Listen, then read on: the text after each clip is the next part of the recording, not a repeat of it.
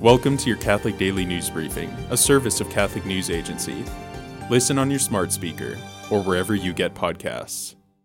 Bishops in the Netherlands have cancelled Christmas midnight masses again this year, due to the coronavirus pandemic. The bishops said they want to prevent large crowds, and that it is difficult to maintain good ventilation with multiple masses in one evening. There have reportedly been cases of the new variant in the Netherlands. Former Vice President Mike Pence has called on the U.S. Supreme Court to overturn legalized abortion nationwide. The court heard oral arguments today in a case that challenges two landmark abortion decisions, Roe v. Wade and Planned Parenthood v. Casey. The case, out of Mississippi, would restrict most abortions after 15 weeks. Pope Francis is praying for catechists during the month of December.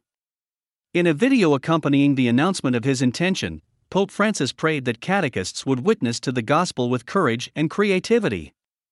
Earlier this year, the Pope created a new ministry of catechist for lay people who have a particular call to serve as a teacher of the faith.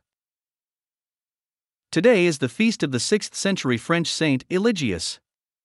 He is the patron saint of metalworkers, horses, and veterinarians. Thanks for joining us. For more, visit CatholicNewsAgency.com.